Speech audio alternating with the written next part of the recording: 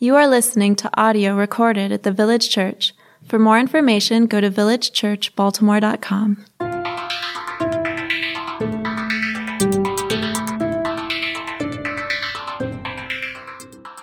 invite you to stand right now as we hear our scripture for this morning.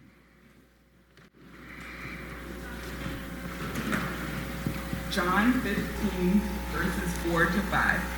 Abide in me, and I in you. As the branch cannot bear fruit by itself unless it abides in the vine, neither can you unless you abide in me. I am the vine, you are the branches. Whoever abides in me and I in him, he it is that bears much fruit. For apart from me, you can do nothing. Amen.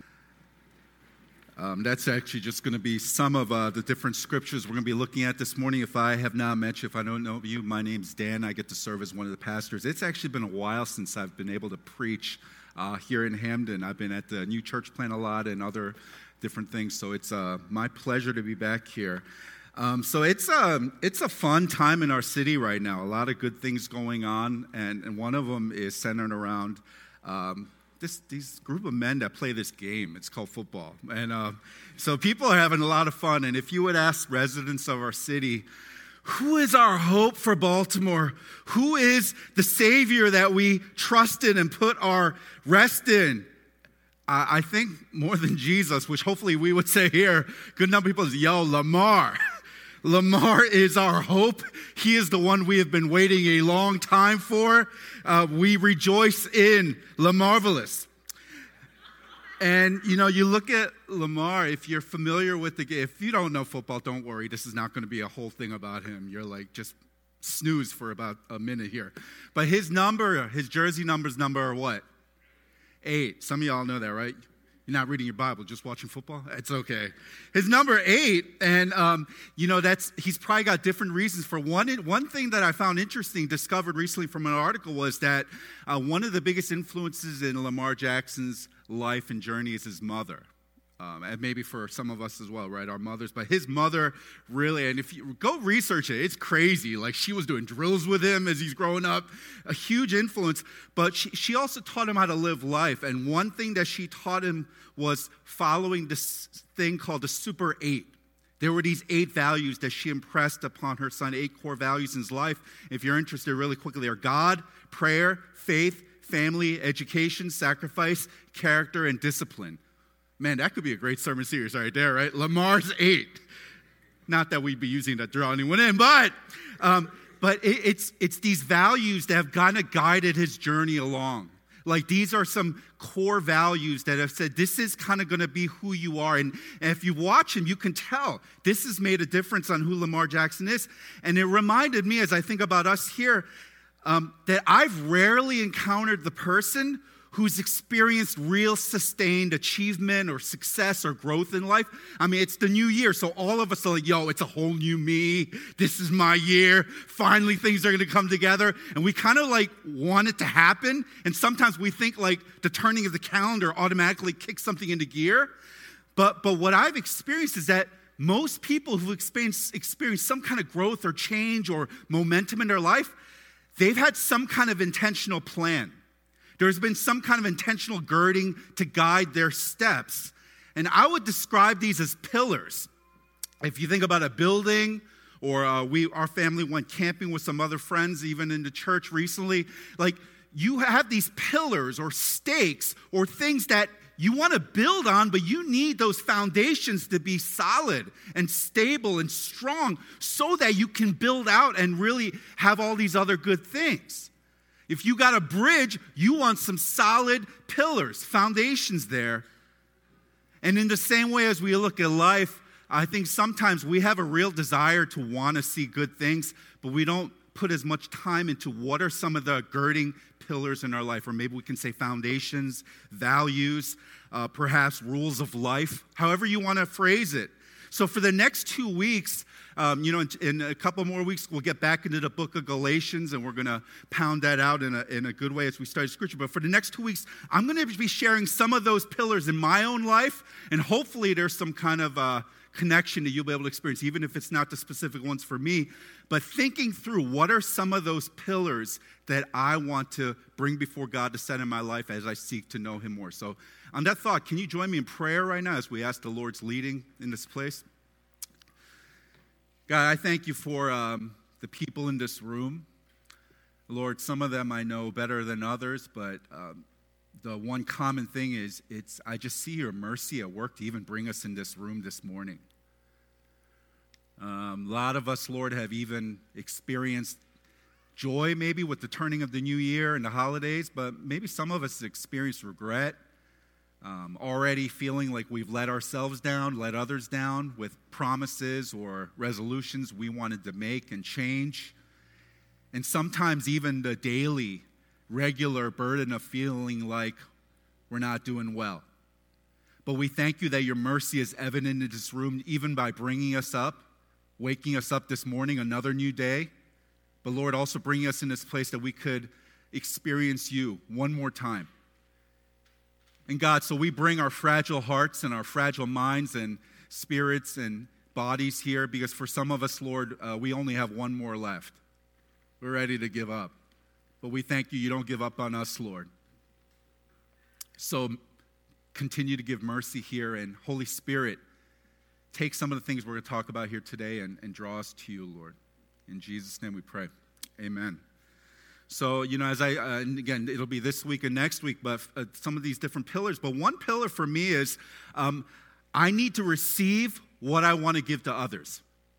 Receive what I want to give to others.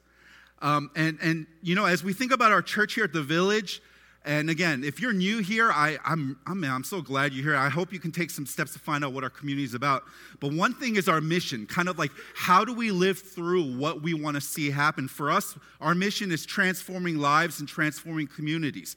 What that means is we love our city and we love the world so much, and we believe the way transformation happens is as you all here individually come and you experience who God is. And maybe you guys feel very close to him. Maybe you feel as far as you can imagine, but for some reason you're taking steps as part of this community. Our hope is that you would experience who Jesus is, and that your life that's transformed is being sent to all these different people, that you are going to know people that maybe no one else in this room knows, but because you know God, you are going to make an impact, and whole communities will be transformed then.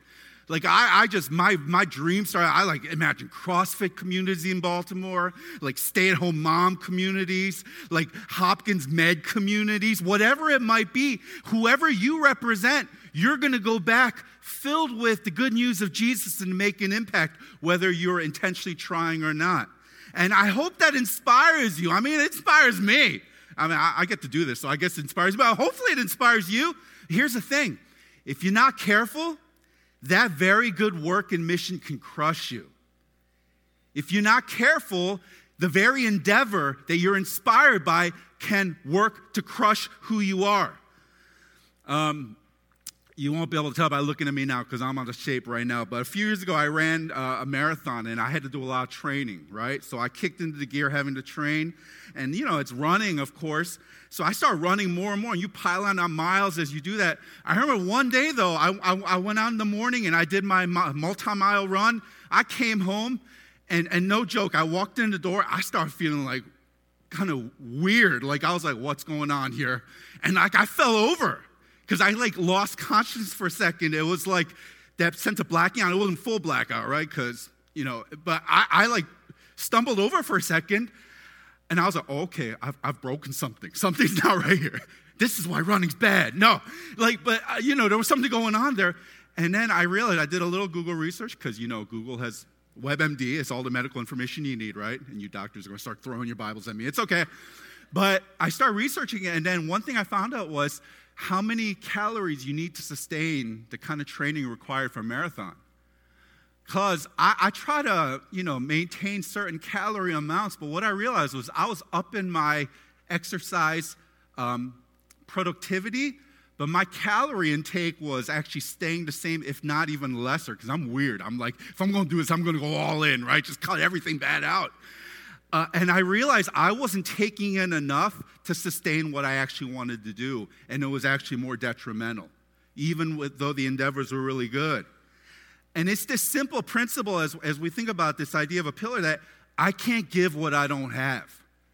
I can't give what I don't have, because I want to see tremendous change happen in my life, my family, my church, my city, my neighborhood, this country, this world. But here's the thing. In the same way, if I hope to see any of that happen, especially through my life, I need to receive from God if I hope to give anything good to anyone else. Apart from what I receive from God, in some sense, I'm not going to be very helpful, and I could even be detrimental to myself and to others. And we're given a biblical picture of this in John 15 that we read earlier. Let me look at that again, John 15 and verse 4. And this is a part of a teaching Jesus was giving to his followers, and it continues on, verse 4, to say, "Abide in me, and I in you. As the branch cannot bear fruit by itself unless it abides in the vine, neither can you unless you abide in me. I am the vine, you are the branches. Whoever abides in me and I in him, he it is that bears much fruit. For apart from me, you can do nothing." So to an agrarian people, he gave a very real picture of what he's talking about. He's giving this idea that we're all growing. There's a very organic sense here. And as you see here, we're called the branches. And out of the branches, we want to see fruit. But what he's saying is, but you need to understand the life source of these branches. All of you, you need to be connected to a vine, a greater life source, if you want to produce fruit. And if you're the branches, I'm the vine. Very real, literal picture that they could envision in their minds. If you want to see good things out of your life, you can't just work harder. You can't just do more. You need to be connected to the one that will give you life, and through you will come fruit, more life. And I think just this is a really helpful reminder for us of the nature of the Christian life. If you're not careful, if you're like me, I can, especially when I get busy, I can boil the Christian life down to all the different things I do, which are important and good. But like a good Christian does, including coming to Sunday worship maybe reading my Bible, maybe serving the poor, all these good different things. And again, I'm not negating all of that, but we have to be mindful that along with that, and I would suggest even the source of that, is realizing that the Christian life is about relationship. The Christian life is about relationship. And Jesus is painting a picture for his disciples here, and hopefully we can pull something from that. Abide in me, and I in you. He's saying the Christian life is about being connected in union with this Savior. The Christian life is about being in communion, in relationship, knowing where your life comes from, and his name is Jesus. And here's the thing. If we view our religion through this relational lens, the most significant thing that you will have to share with another person is your own relational union with Jesus. It doesn't mean that all the good things you have to do are not helpful. They are. But the most significant thing you'll have to share with another person is the union that you already share with Jesus if you're a Christian. So guys, if we believe this to be true, the most important thing that we can do for others as well as ourselves is cultivate a deeper union with Christ. The most important thing we can do is, how can we set some things up so that I might grow even in closer relationship with Jesus? So just ask yourself, what are some things that you can do to deepen your communion with God? And I want to share a few things from my own journey. Some of these you might not identify with. It's all cool. But the idea is for you to think for yourself, because we're all individuals here, even as we're part of one corporate body. What does that look like for me? How can I be in a place to experience God more? So for me in my life, and I think this is probably kind of a general principle, it starts with looking at my time in the Word, in the Bible, in practices like prayer. And prayer is not just talking to God, it's also hearing from him. So the Bible and prayer go hand in hand together. And I want to be really clear here. That can be a real shallow kind of reflection of relationship, because I'm never going to be that guy. Well, what's your problem? Just go read your Bible and pray. You're a mess in your life. Just go read your Bible and pray. I don't think there's just a formula to spiritual maturity, but at least for me, I can always tie back my greater health with God through his revealed word and prayer. It's that idea almost that we look at the truth of God as food for our souls. Matthew chapter, and these aren't in the screen, but you can write down the reference and look on your own. Matthew 4:4, chapter 4, verse 4 says, man, this is from Jesus, man shall not live on bread alone, but on every word that comes from the mouth of God. And this is like Sunday School 101 stuff, right? What are some ways you're going to tie in a practice of hearing from God through his word and walking with him in prayer?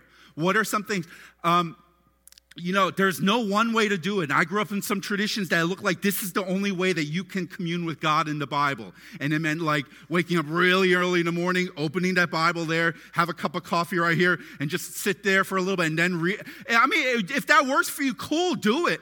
But it can be like audio recordings of Bible. Maybe some of you drive to work and you hear audio recordings. Maybe it's like podcast version with people who their voice just sounds better than your own voice and you listen to them talk about the Bible. Maybe it's like doing it alongside with some kind of devotional materials that look at portions of Scripture and help unpack it. Maybe it's listening to sermons, whatever it might be. Maybe it's walking through the woods holding a Bible. I don't know, whatever works for you. But I would encourage you, what would it look like for you to incorporate this practice of communing with God through his word and prayer in your daily life? And I'm going to say something here that might sound a little heretical, but it's okay. We walk that line, right? I'm never going to say that you read your Bible every day and it's going to feel like Disney World, Jesus style. I'm not going to say that. I guarantee you sit down, you open that Bible in the morning, every other day you got a miserable road to work and you hate life and you hate the people around you, but open up that Bible. It's going to be like a spiritual Jesus vitamin, right? Make you feel really good. You might read the Bible sometimes and be like, that was okay. You might pray sometimes, you're like, okay, I did it. Man, I've been praying long. How was it? 30 seconds. Okay. And it's like, doesn't feel like much is going on. But guys, part of the beauty of God's word feeding us is that you don't always sense when you're receiving like nutritional value from your walk with the Lord. Sometimes you will faithfully be walking in the word and God is feeding you and you might not even be knowing it. It'd be like me asking you, all right, so Jim, 8 weeks ago, what did you have for lunch that day? I don't know, food, some kind of, no, describe to me what you ate, because, we put so much importance into what we eat, right? What did you eat? I don't remember, because we don't always remember every single meal we eat, but we know we've eaten, because it's made an impact in our life. It's fed our growth. And I want to invite you to consider, not every time that you sit in the Word of God or in prayer is going to feel like spiritually hype. It's going to feel like really spiritually intense. Sometimes it might be just kind of cool. But I want to invite you to know that God is speaking. God is working. And if I can get of a word tying this into sermons on Sunday, all right, we can pull that curtain back here.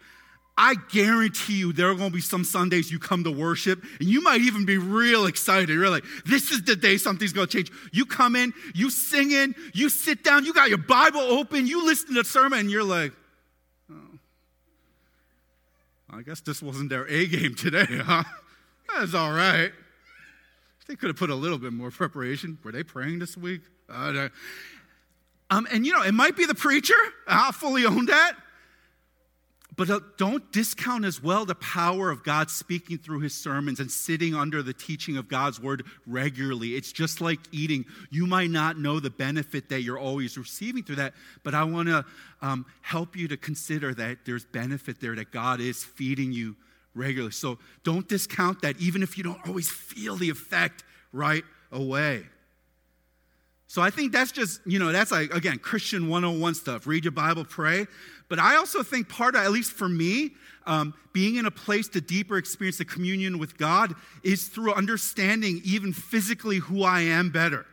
And some of you are like, what? That's weird. Well, the Bible actually talks about like how our body ties into who we are in Christ. 1 Corinthians 6:19 and 20, it says, or do you not know that your body is a temple of the Holy Spirit within you, whom you have from God? You are not your own, for you were bought with a price. So glorify God in your body. we tend to be people who really kind of set apart what are spiritual stuff. And the spiritual stuff is when we come here for like an hour and a half on Sundays, or we in Bible study, or we reading our Bible. And again, that's all spiritual. But I want to invite you to say that the Christian faith is a holistic deal. The whole amount of life it's all God's. He invites us into it. He invites us to take capture every single aspect of our lives, say, this is Jesus's as well. How is this also going to help me to know God more? So for me at least, part of my communion deeper with God is I realize I can pray like all day, but if my body's not doing well, it puts me in a real funk in knowing God. And maybe some of you there as well. For me, if I'm not exercising, if I'm not like spiritually trying to keep myself in shape, it's really hard to feel like I'm able to jive with what God is saying through his word. If I'm not eating well, and when I'm stressed, I eat bad. Like chips take on a supernatural power with me, right? They look like whatever it might be, like I like grease and sugar and all that stuff, right? When I'm not doing well, I just want to fill myself with worse stuff. But when my body's doing better, I'm in a better place to hear from the Lord. Sleep is a big one. For some of you, you should make this a life verse this year. Psalm 127:2. In vain you rise early and stay up late, toiling for food to eat, for he grants sleep to those he loves. That's a good verse to make a memory for this year, 2020. That sleep is a gift from God. And I used to be that knuckleheaded guy that thought the less sleep and the more I can work, the more mature I am. And just age just beat that out of me, right? Enjoy sleep. Find rest from God as he gives it, but don't discount how maintaining your body in different ways can also help you to be in deep communion with God. On the flip side, maybe another way to think about union with Christ, what are those things that hinder your communion with the Lord? What are those things in your life as you become aware? I'm going to talk a little bit more about self-awareness next week, but what are some things in your life that make it difficult for you to experience God? Maybe the way you can describe it, what steals your joy in life? And I think a significant aspect of our health is recognizing what are the things that we're prone to that rob us of our joy. So just in a moment of transparency, for me, this season's a real hard season in the year, kind of when the winter sets in and vacation times and holidays. I know Toyota commercials are telling us we should be jumping up and down because there's a new car sitting in the driveway. But I don't know, for me, I get real down, like real low. When things slow down a little bit work-wise, I'm kind of forced to see who I am.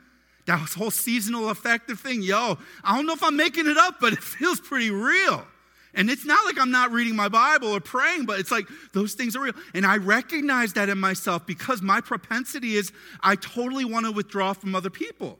I don't want to talk with people. I don't want to be around people. It's not that I don't love people, but it feels more wearisome to try to be around people and have to explain what's going on because my face shows everything's happening in me, right?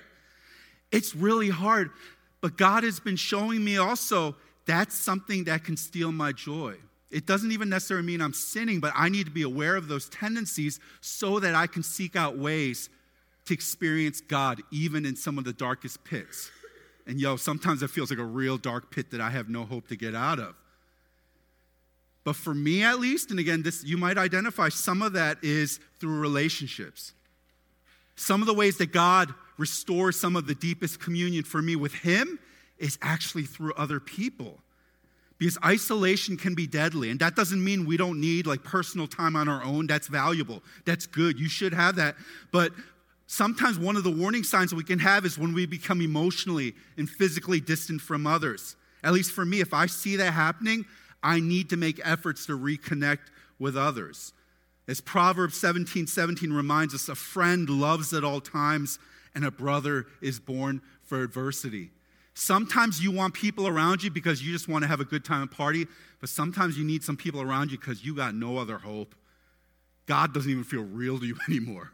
I don't know if we're talk like that in here. That sounds kind of scary, but I don't know. Some of you ever experienced that? It's like you know all the truths, but every fiber within you feels like you're struggling. Sometimes the greatest gift to know God more can be another person who just sits with you and listens to you. So I want to say those are a few of the things, at least for me, but it's a reminder what this is about, because this is not like a 5-step, here are the steps to do to experience greater spiritual tranquility in 2020 and get your 2020 vision. That's not it. But these are all like buckets. It's like if we think of these different things like buckets, like God is like raining down in like a waterfall, and water is just rushing down, and just He wants to pour into us. He wants to give us more.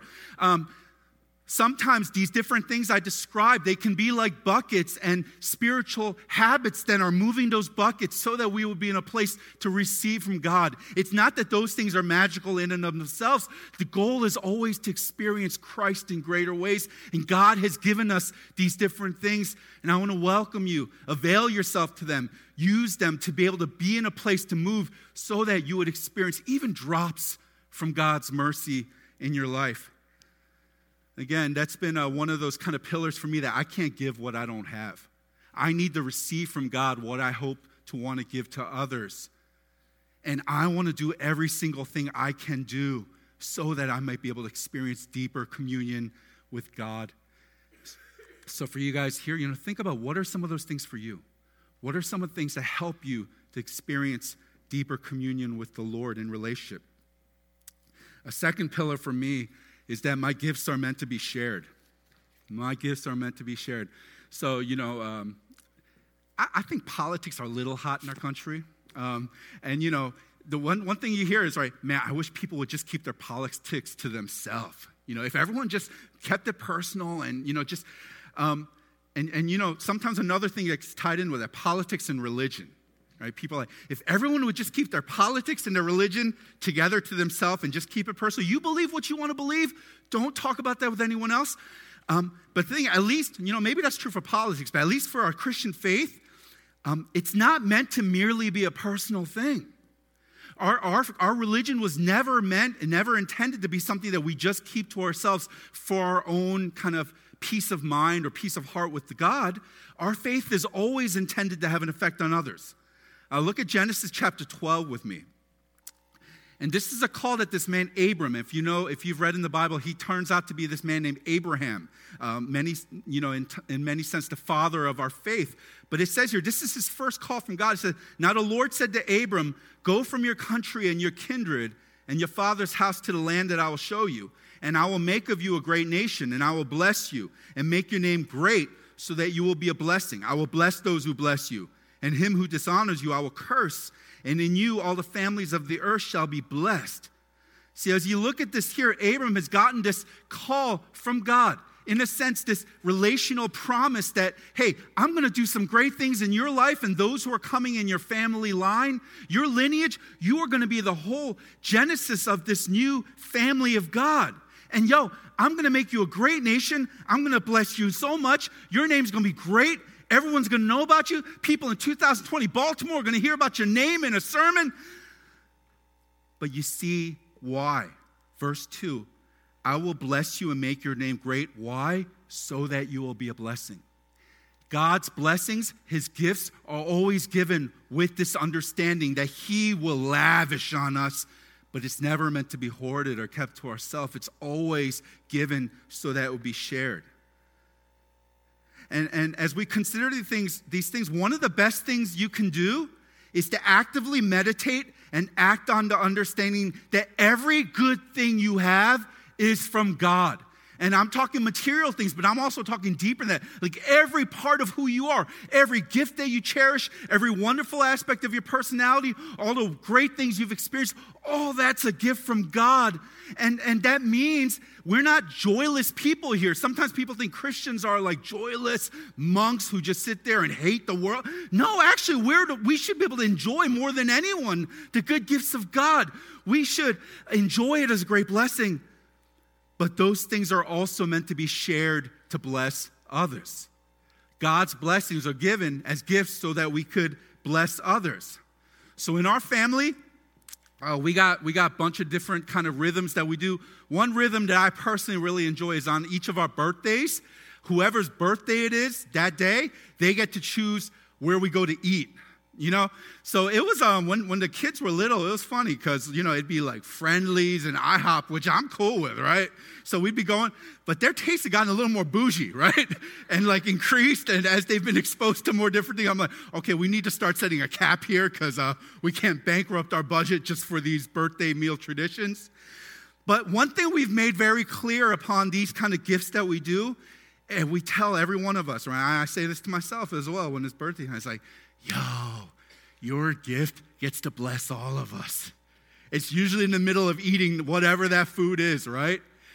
Wow. Because of your birthday, because of this gift for you, we all get to enjoy this. We all get to experience this. This is so good. You have this good thing in your life, and we all get to have that as well. And it's like those covenant promises we see in Genesis 12. God indeed blesses us, but it includes this intention that we bless others. Another way to think of it is God entrusts us with certain gifts of blessing. God trusts you with certain things for you to manage well. We use words like stewardship. It's an old English word. Basically, you're like a manager for God's resources. He's given that to you. He's entrusted that to you. Say, now go do something with it. To make wise decisions.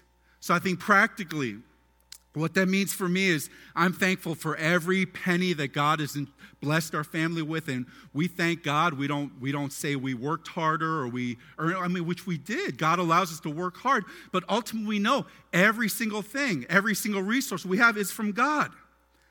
And the scriptures talk so much about money because you cannot break it off from your spiritual growth. There are verses like 2 Corinthians 8:7 that says, as you excel in everything, in faith, in speech, in knowledge, in all earnestness, and in our love for you, see that you excel in this act of grace also. And he's talking about the grace of giving. Talking about this as an essential part of the Christian maturity. And I want to encourage you, what does it look like in your life to view your money as not just something to save? And you should save, that's okay. And you can spend, that's okay as well. But also view what God has given you as not just yours, but his, that he's given you to manage and to steward. And how can it be a wonderful gift upon someone else to bless them? And the thing is, you don't need a lot of money to think about it the way, but what you do need is this desire to be generous with whatever God has entrusted you with. And just to be very practical, that's probably not going to happen if you don't have some kind of financial plan in your life. If you just walk along and do whatever with the money as it comes, you probably will not have the margin to be generous. This is why things like budgets, planning can be helpful so that it frees you actually to be more generous. Another thing we can be generous with to gift as a blessing is our time. For some of us, the time that we have can be such an amazing gift that we can bless with others. And how do y'all view your time? You probably view it like I do. My time, my free time, my downtime. And that's all good. You need to have margin. That's good. But also view your time as something God has given you so that you could share with another. You know, this is not every one of us. Some of you probably need a little more boundaries on your time, right? You're there for everyone all the time. You probably need to step back a little bit, right?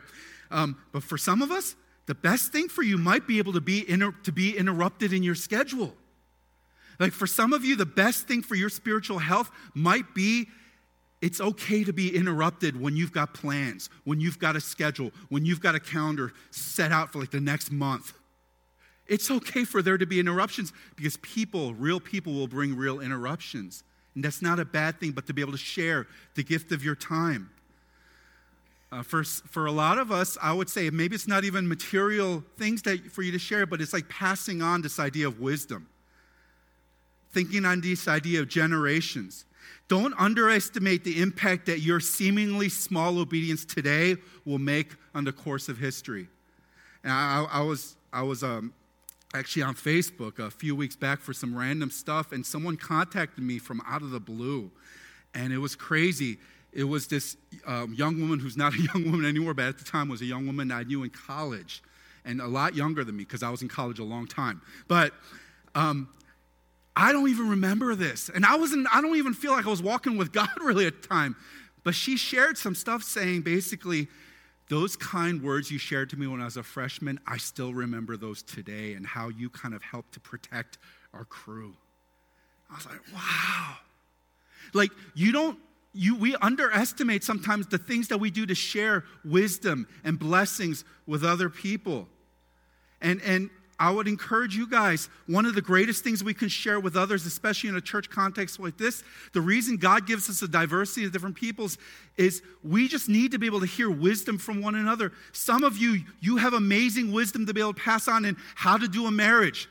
Because the one thing about marriage is it's a real struggle for a lot of people. And everyone wants to know, how do I survive in this? And maybe what you can do is share some of that wisdom with people. Some of you sharing, hey, how do you develop like a study plan? Or how do you develop a life plan? How do you develop finances? How do you parent kids? How do you read the Bible? How do you exercise?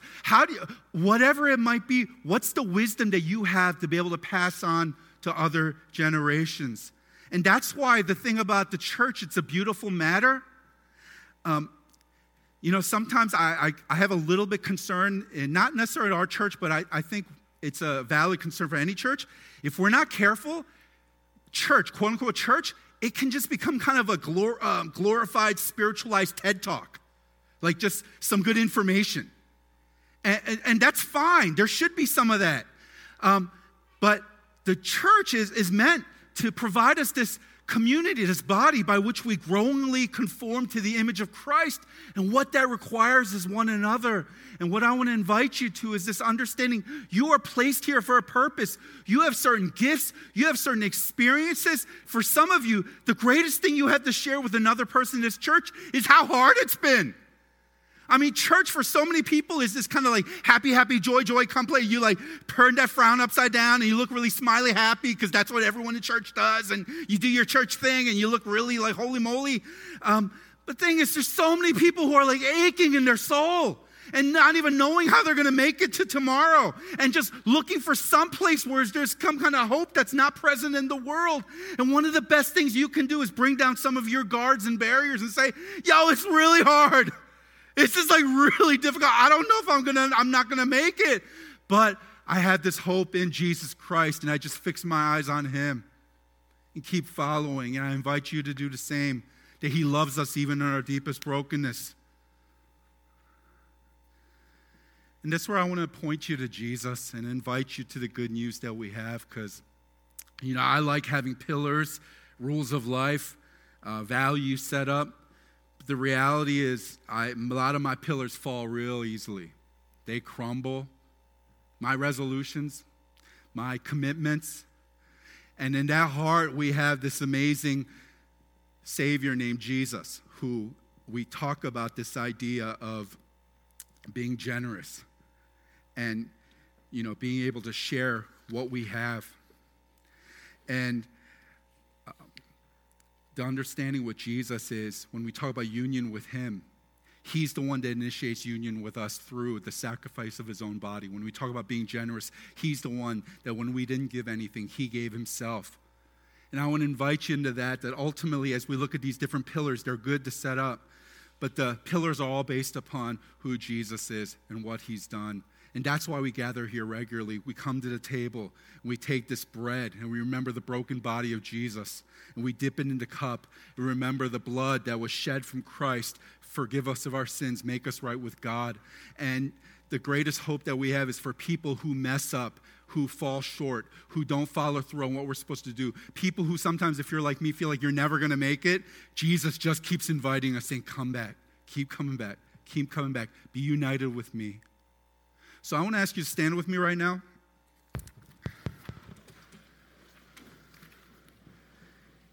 And if you're a Christian, if you would confess that you have this union with Jesus, maybe think about a few of those things we talked about. What do you need to receive from God to be able to pass on to others? What would it look like for you to be able to have a heart of generosity? I would suggest it ultimately comes down to being rooted with Christ. And this is our hope. So if you're not a Christian, maybe today you can come and receive communion. Take a piece of the bread, dip it in the cup right there, and take it. But maybe you can do with the effort of not trying to do something to make myself better, but rather to remind myself of who loves me when I'm not good enough. And that's who Jesus is. And if you're a Christian, obviously remind yourself of that good news. Let me pray for us. Lord, help us. We confess, Lord, as we look to live this life, we need all of these things we talk about. and we know that they come in you. Help us, Lord, to seek you. Help us to fix our eyes on you. Lord, I pray for the despondent in this room. I pray for those who are struggling, those who have even known how to best do the practices of the Christian faith, but we've lost sight of the heart. Would you draw us back to the understanding of the Savior who loves us, who doesn't place conditions upon us, but welcomes us to grace and to kindness and to mercy. Lord, I pray for some of us in here who have been putting on a good show, even to ourselves. You would give us the freedom to be able to bring down that veil and know the one who looks at us with loving eyes, invites us for freedom. So help us to experience joy, not just in the circumstances, but in who the center of our life is, in Jesus. So I invite you to continue to pray, sing, come to the table. You can come in groups if you'd like, and let's partake in the feast with our Lord.